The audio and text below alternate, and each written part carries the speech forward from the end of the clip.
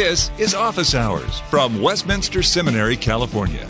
Call the show now at 760-480-8477. Email us at officehours@wscal.edu. Now, Scott Clark.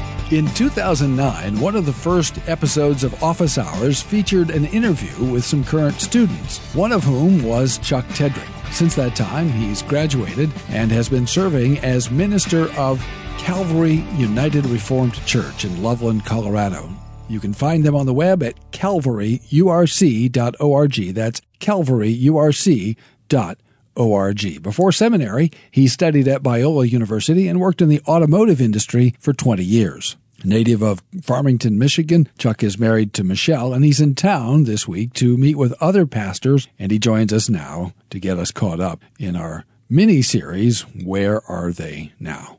Hi, Chuck, and welcome back to Office Hours. Well, hello. Thank you. I'm glad to be back. You are in town to do what? I'm actually here for a classis. Actually, it's a classis contracta, which is a shortened classis or an emergency classis. One of the students from the seminary named Mihai is here from Romania, and he just graduated, and we are going to examine him, and his visa runs out, I think, before our next classis, so we're getting together for that exam, and I'm really looking forward to it. I'll actually be conducting one of the portions of his exam, the ethics exam. Oh, very good. You used a word with which the listener may or may not be familiar. It's sort of insider lingo. Sure. It's a Latin term. You said classis.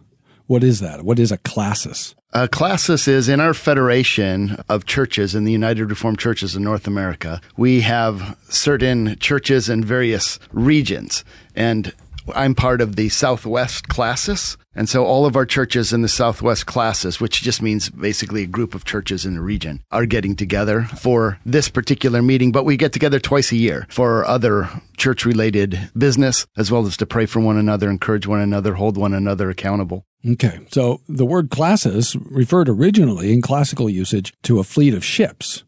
So this is a fleet of churches. Very good. All right, ministers and elders coming in from various places to conduct business. In this case, the very important business of examining a candidate for the ministry of the Word.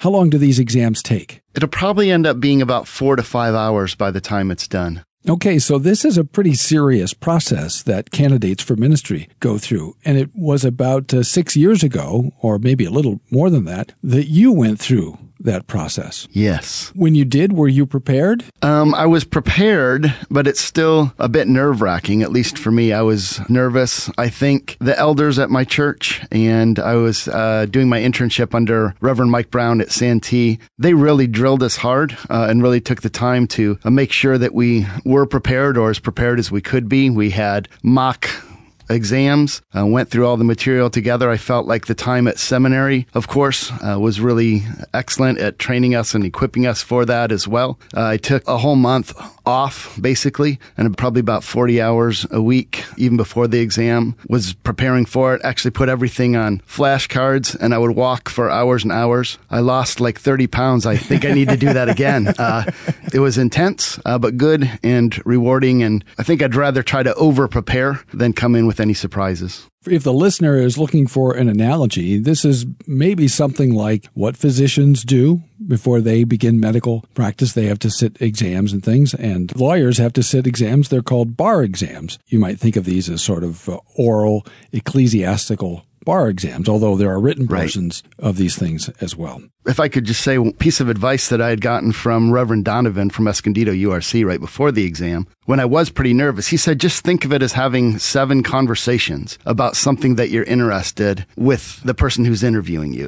If you try to think about everyone else in the room or who else may be listening or what have you, it can be overwhelming. But if you think, I'm just going to have a conversation with someone about ethics or about Reformed doctrine or about biblical exegesis, it's a little bit more manageable, and it still was scary, but that was really helpful. How did you get to the point where you ended up at Westminster Seminary, California? What led you to that? For example, tell us about your church background, your church life, and how and when did you see the Reformed faith being taught in Scripture? Well, I grew up in a Christian home, was brought up in a Baptist church, and was, in retrospect, very grateful for their high regard for Scripture as the Word of God. Certainly highlighted the person and work of Jesus. I knew that He died for the forgiveness of my sins. But it wasn't until later in life, until my 20s, that I also understand the imputed righteousness of Jesus Christ, which is a real game changer. For me, it changed everything. I went forward as a kid to every altar call that I can remember, both in church, and then also I went to a Christian school and we would have chapels, constantly plagued by my conscience. I have a very sensitive conscience. Sounds vaguely familiar. It sounds like Martin Luther. In some sense, I wouldn't want to compare myself too much to Brother Martin. I think he's well beyond me in many ways, but in that sense of a sensitive conscience, never knowing for sure, am I saved? Or if you're asking me, did I sin since last time I was here? Sure. Over and over and over. And so kind of feeling like maybe Jesus forgave my sins, but I have to do something to maintain that, or how do I know? Kind of felt like I was on a treadmill all the time of maintaining salvation. And it was crushing. It was scary. So this is important and interesting because you were raised in some version of mainstream evangelical Christianity in the United States. And yet, as part of your upbringing, you're not being given any assurance. You're really still laboring under the law. Yeah, at least my understanding of it. And I never recall hearing about Christ's righteousness being imputed to me, or that his life lived being credited to my account as well until college. Or faith as resting and receiving. That's right. And faith trusting. was the one thing that I did. And then you could lose that, which is devastating. So when did you begin to see things differently, and how did that happen? Well, as you mentioned, I went to Biola University from 1985 to 1989. And so my freshman year there happened to be the junior year of someone you might know named Michael Horton. Yeah, I've heard of him. Yeah, and I got to know Mike a little bit there. We weren't great friends there. We are very good friends now, but we were acquaintances and friends. And he and a couple other people introduced me to the doctrines of grace. I remember the first time that I heard some of them, I just couldn't believe it. I found it hard to believe, but there was also something different about what they were saying than what I grew up with, and I didn't quite understand it. And Mike at the time was very actively involved in bringing some people to Biola that may not have otherwise been there. I remember J.I. Packer came and spoke, and R.C. Sproul came and spoke, and James Boyce, people who, at least at that time, wouldn't have normally been on the radar of Biola. And there was something different about what they were all saying. And so through talking to him and through talking to some of my friends, and then starting to listen to the White Horse Inn, reading Modern Reformation, listening to Ligonier at the time, reading James Boyce, J.I. Packer, really starting to read more Reformed theologians, or listening, started to make a difference. And after Biola, though, I had a very mini existential crisis in terms of, what do I believe? Why do I believe it? Do I believe anything?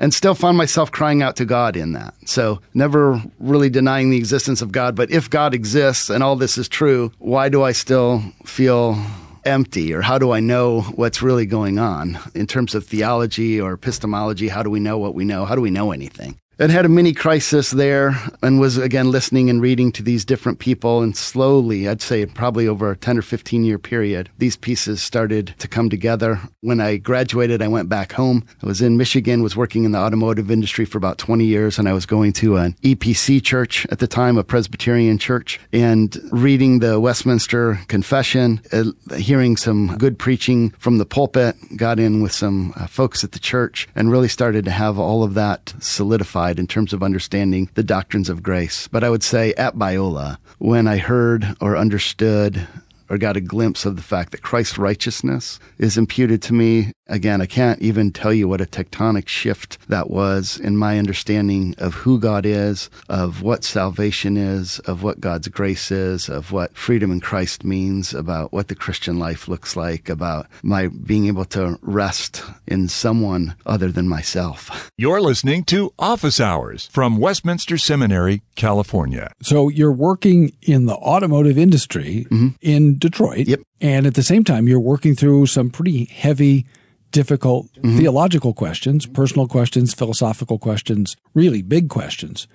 How is it that in the midst of all of that, or coming out of that, was it that you began to think about pastoral ministry? Well, I'd actually entered Biola originally in their youth ministry program. I'd done a lot of youth ministry work with the Baptist church that I had grown up in. I had thought about going into youth ministry. And then my freshman year at Biola, I think, is when that crisis started. And I didn't know, am I going into that to fill a hole in my own life? Do I really feel called to this? Why am I going into youth ministry? And starting to ask questions about what I believed anyway. So I switched my major to business. My parents had a business back in Detroit at the time. They owned a photo finishing business that my grandpa had started in the 1930s. And so I thought, let me get a business degree. I can go back and work for them, which I did do for 2.5 years. And then my dad very graciously, after 2.5 years, when I realized this isn't what I want to do the rest of my life, he had kind of felt like he had to do that. And he said, if you don't want to do this, that's all right. I go with my blessing, slay your own dragons. I'll support you, whatever you do, which is very gracious. And that's when I got into the automotive industry.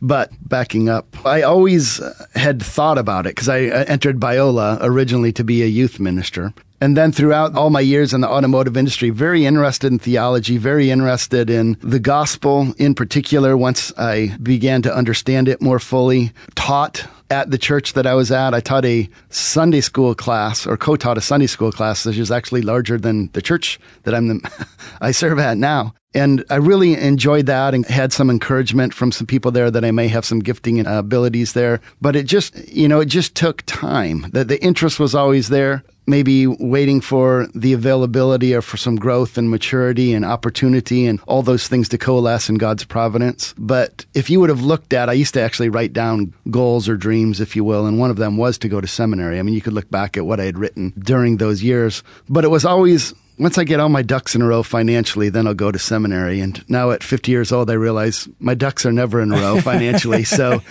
let's just go for it. So, yeah, you spend your life trying to get your ducks in a row, and then they bury you. Exactly. That's how that turns out. So there are some theological seminaries in Michigan. Mm-hmm. So why Westminster Seminary, California? For me, it was the only seminary that I applied to. I know that for other people, maybe looking at a variety of them or maybe applying to a variety of them would be really wise. For me, it was the teachers that I knew that were here. I had read enough of their stuff or heard them either on the radio or at a conference. And what they were teaching and what I was learning from them, I thought, I want to sit under these men and these men particularly. And then looking into the seminary itself in terms of the fact that it was pretty rigorous. And by that point in my life, I'd been working for 20, 25 years. And I thought that a more rigorous program would be really good for me. And I respected that in terms of the work ethic of it all. There'd probably be an easier way. There'd probably be a cheaper way. There might be a more accessible way. But if you're going to get up there and stand in a pulpit and say, thus says the word of God, then we're going to get it right. And I thought that Westminster Seminary, California would be great at that. And also, in particular, the professors that were here, I wanted to study under them specifically. I knew Mike Horton personally. I'd read and seen Dr. Godfrey, Dr. Van Drunen, Dr. Johnson. I wanted to sit under these men. How did seminary affect you? In other words, how were you different coming out than coming in? That's a good question. I think I came in thinking that the gap between what I knew and what some of my professors knew was big, but I didn't realize that it was cosmos big. And in that sense, it was humbling. I mean, again, I knew they knew a lot more than me. I wanted to learn from them. But not only did they know a lot more than me, but the way that they even dealt with or managed what they know and what they don't know, how they conducted themselves was amazing. So I remember sitting in some classes sometimes when there were things that I or other seminary students may rush in to answer. Somebody asks a question and, oh, I know the answer to that. I'd hear people like Dr. Horton or Dr. Boss said, I don't really know. That's a good question. You should go ask so-and-so who's more of an expert in that, in an area where I probably would have tried to answer the question myself. Fools rush in. And here's some men who are really humble about what they know and don't know and referring or deferring to other professors on campus. That was amazing. And then to see the graciousness and the time that the professors took. I count some of the professors here my good friends. I would count you a good friend, Joel Kim, Michael Horton. I made some really wonderful friendships while I'm here as well. And all took time to answer the questions, not just academically, but spiritually, as well as wanting us to be well-trained as a pastor. What is this going to mean when I get out into a church? How did your business background, in a way, prepare you and help shape you for the man that you've become now as a pastor in Loveland, Colorado? Does that factor into the way you relate to people or the way you conduct your ministry, or how do you synthesize those two things? I worked many years as an event manager for Audi, not for Audi directly, but for their agency of record. And that really takes a lot of teamwork. Learning to work with other people, I think that's essential in the ministry. I know another aspect of business, if you're an entrepreneur and just call all the shots, I wasn't ever in that arena. It was always working on a team. So learning to manage expectations, work with one another, how to work as a team and get things done, I think was crucially important. And then, honestly, the hard work of it all. It's very difficult. And seminary, at least for me, was very difficult. Rewarding, challenging, but difficult. And then the ministry is difficult as well. But I think that work ethic of I'm going to stick to this, and I may not always be fun, but it's important, and I can focus on it. And even when I came to seminary, I knew that I wasn't going to be one of the brightest students here. And in my first couple classes, I was just amazed, like I said, not only at the difference between me and my professors, but also me and some of my classmates in terms of gifting and abilities, and then not wanting to take anything away from how hard they work to cultivate those gifts as well. But a significant difference. But I knew enough about me that I could do the work. And so I could put in the time, I could be disciplined enough to do the work in that aspect. And I learned that through years in the business world. Does that make sense? Absolutely. So you were a second career student, and so you brought experiences that maybe a younger student might not have, namely of getting up 5 days a week and, going into the office and doing the things that you've got to do and making the trips that you have to make and making the sacrifices that you have to make. All of that helps to sort of form you into a mature working adult. Right. And then there are people that I had to answer to in terms of my bosses, as well as I led a team of 20 people. So I both had to lead and follow. I had to be able to work with those who have authority over me, as well as lead, manage, help serve those who I had authority over as well. And so in the work world, that was very helpful. And of course, it's invaluable in the church. So if the listener is in a career and contemplating seminary, then he shouldn't think, well, it's too late for me. I can't go. I've missed my window. No, I wouldn't think that at all. I think some of those skills are very transferable, both to seminary and then also to the ministry.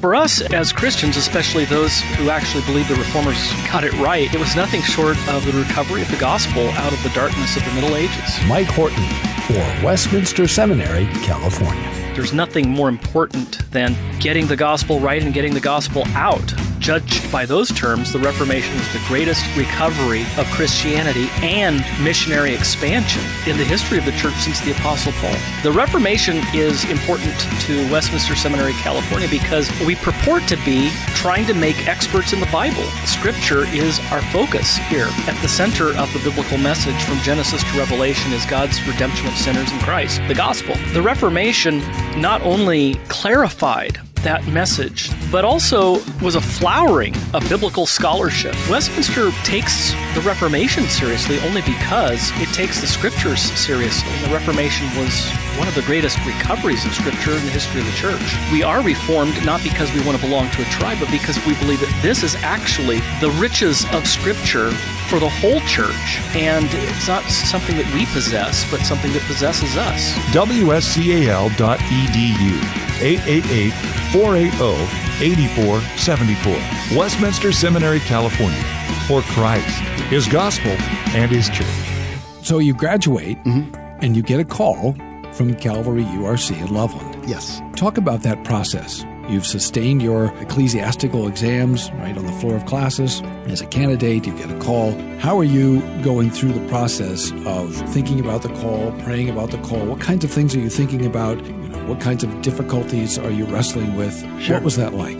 Well, I was in a unique situation with Loveland in the sense of that is where my exam was. I was actually examined in front of the congregation and at the church, where I knew that if I sustained the exam, I was most likely going to get the call. So that added for me an extra level of nerves in terms of no pressure. Exactly. Right? Yeah. In terms of having everyone there. But it also gave them a chance to get to know you. No, I think that's great. I think that one of the things that's so important is that there needs to be, if you can use the analogy of a marriage between a pastor and a congregation, I think there needs to be that kind of relationship. I would find it hard if someone just came out once or twice and you heard them preach and they said, yeah, we're going to call this guy. to get to know the congregation a little bit better and to have the congregation get to know the pastor a little bit better, because Lord willing, you're going to be together for a long time. You want to, ideally, I said when I even came out to meet the congregation that I would like to marry, bury, baptize, be there for the long haul. Hatch, match, and dispatch. Hatch, match, and dispatch. That's it. I couldn't remember that. That's right.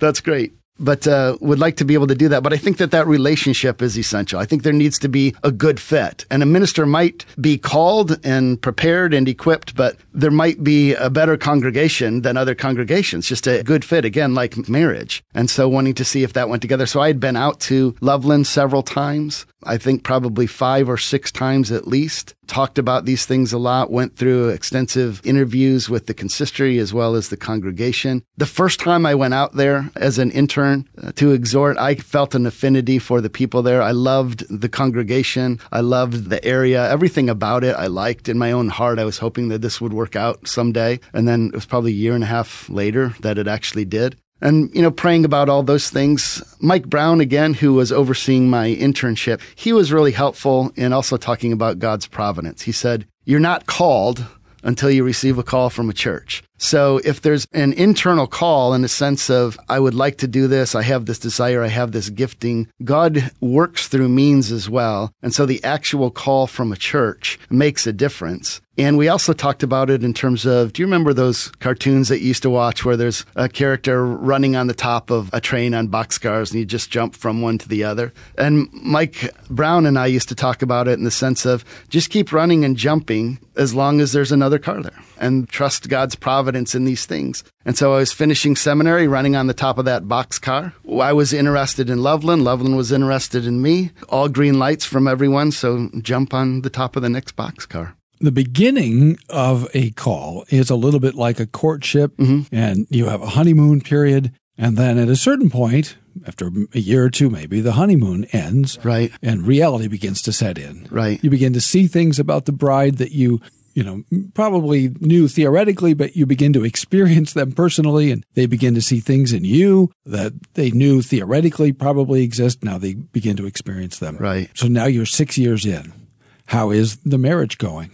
I would say it's going well. And like you just said, though, I think they're far more aware of my foibles and my weaknesses. And they bear with me. They love me. They're patient. They're kind. They recognize that I'm not perfect. I've been sending them emails. Exactly. It wasn't a big mystery. It didn't take them 6 years to figure it out either. But I really appreciate that. So I think to recognize me with my faults and to still love me and lean in and honor the position of pastor, even if the person of pastor can be a mess. And I get to know them better as well. And I think by being there longer and kind of wading through the years instead of just saying, hey, it's been great, honeymoon's over, I'm going to go get another bride, to really get to know them enough to know how to pray for them, how to love them, to be there, to weep with them, to cry with them, to laugh with them, to go to kids' basketball games with them and graduations with families, and to hang out and be able to play euchre or have meals together. Just honestly share life together as a under shepherd, if you will, with the sheep. You really do become, in important ways,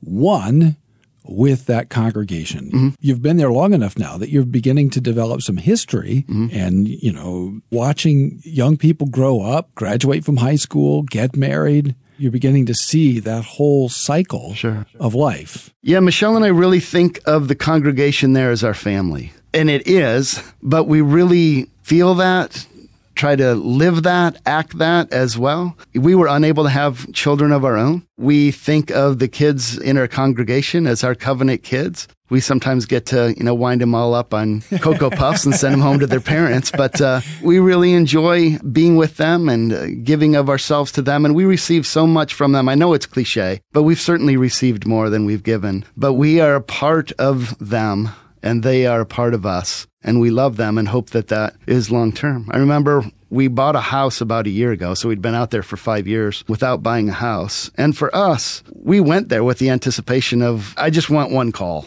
Whatever God does in his providence, of course. But in terms of my desire, I just want to serve one church for as long as I can. And so that was my thought and my heart when I went out there, and Michelle was the same. And we had told the congregation that, but we didn't have a house. And I think when we bought the house, nobody had said anything to us. house. Nobody ever made us feel bad about it. But like once we bought that house, I can't tell you how many people came out and said, oh, we're so glad that you're going to stay. And we thought, well, we were always planning on staying. We're still trying to sell the place in Michigan because it hadn't sold and trying to get our financial ducks still in a row and all those things. But for the congregation, I think in some sense that was settling. Oh, and of course, like you said, I think other people were like, oh no, he's staying. When's this guy going to run out of town?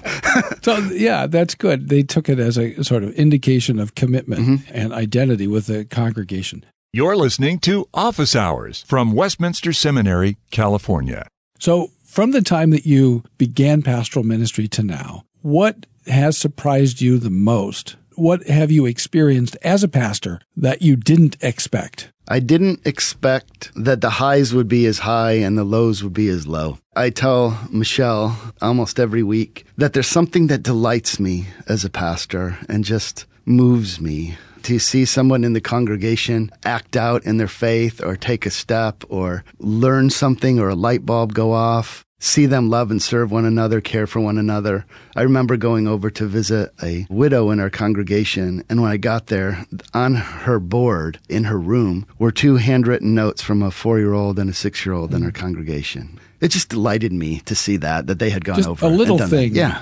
That means a lot. I thought it was great. It moved me to tears almost. And then there are other things that the ravages of living in a sin-cursed world, either people's own sin or people being sinned against or living in a sin-cursed world itself. The ravages of those and seeing that in people's lives and trying to be with them during that, try to help, try to counsel, try to weep with those who weep, grieve with those who grieve, bear up with one another, encourage one another. Also, it's hard to confront as well. I remember Dr. Godfrey one time said, and if I'm saying it wrong, all the error is on my part, but something to the effect that we as Reformed Christians in particular are really great about getting sin in the sense of we confess total depravity. We're wrecked and ruined in Adam. We're not righteous. There's no island of righteousness within us even. And that we'll even confess that every week in our service. I'm unholy and even the best of my works are tainted. And we can say that, we can confess that, all of us together. But then when you sit down with someone to point out this particular sin that they're struggling with and it's problematic, sometimes what, me? And I'm the same way. I think we all have a tendency to do that. But when you get to the specifics of, this particular thing or sin is something that we need to address, sometimes that's really difficult. And there's no way to prepare a seminary student for their first consistory meeting, really, exactly. It's one thing to sit and watch as an intern. It's another thing to be in a meeting with elders and pastors and be praying and making decisions that are literally, at least spiritually, life and death decisions. Right. About admitting people to communion or excluding people from communion, whatever it is that's being done. Right. And people don't take them as life and death decisions. Yeah. There's sometimes.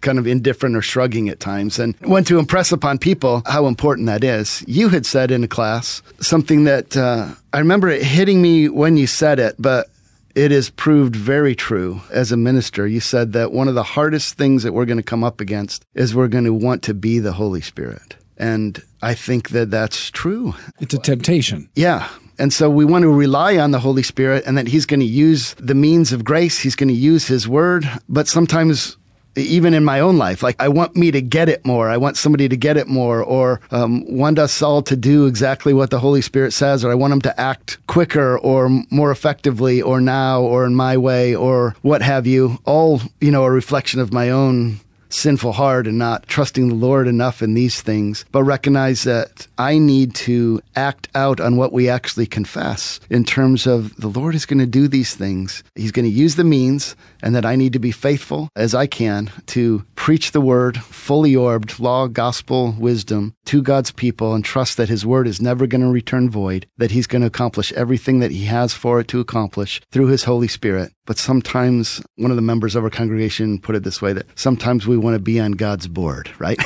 We want to tell God, let's do it this way or in this timing. And that's really humbling, and to recognize that, hey, I am doing that. And I need to confess that and to recognize that God is sovereign and gracious in this, and he's going to do it in his timing and in his way. And I'm privileged to be a part in whatever way. There's a lot of waiting in pastoral ministry, right? And you really can't teach waiting. Right. I mean, waiting is something that you learn. And you learn, I think, day by day, month by month, year by year, that we really are pastors, which is Latin for shepherd, right? You just have to be with the sheep. Or to change metaphors, you plant and you cultivate, but the process is what the process is. Right. Right. When you were speaking, that metaphor came to mind, that there's so many metaphors in Scripture for either building or agriculture, both of which take time. You can't build a really solid building. Right. You're not going to do that quickly. That just takes time. Right. Right. All building projects come in, over budget, and they take longer than you expected. And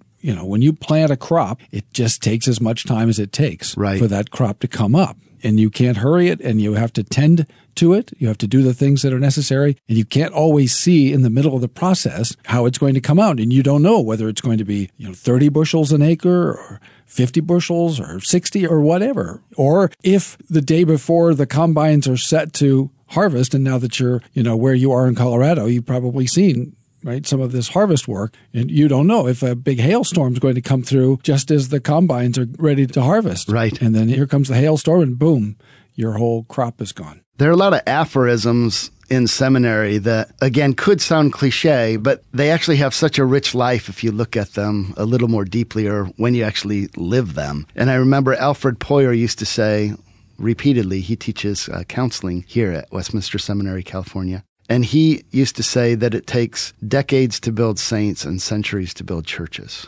That has come home to roost so many times in my, brief time. 6 years is nothing compared to, what other men. But you're learning that, there's no microwave ministry, right? Exactly. And it's really hard in our culture because that's what we're looking for. Is a microwave solution. Sure. It should have struck me before, but I was out walking the other day and I was listening to Pandora. That might even be dated now, but I was listening to Pandora, and it was amazing to me that I don't even ever have to listen to music that I don't want to anymore. I don't like it, skip to the next one, skip to the next one, skip to the next one. And we're so used to that in our culture, and that's really not how biological life works, and it's not how spiritual life works either. You can't skip to the next person, right? Yeah.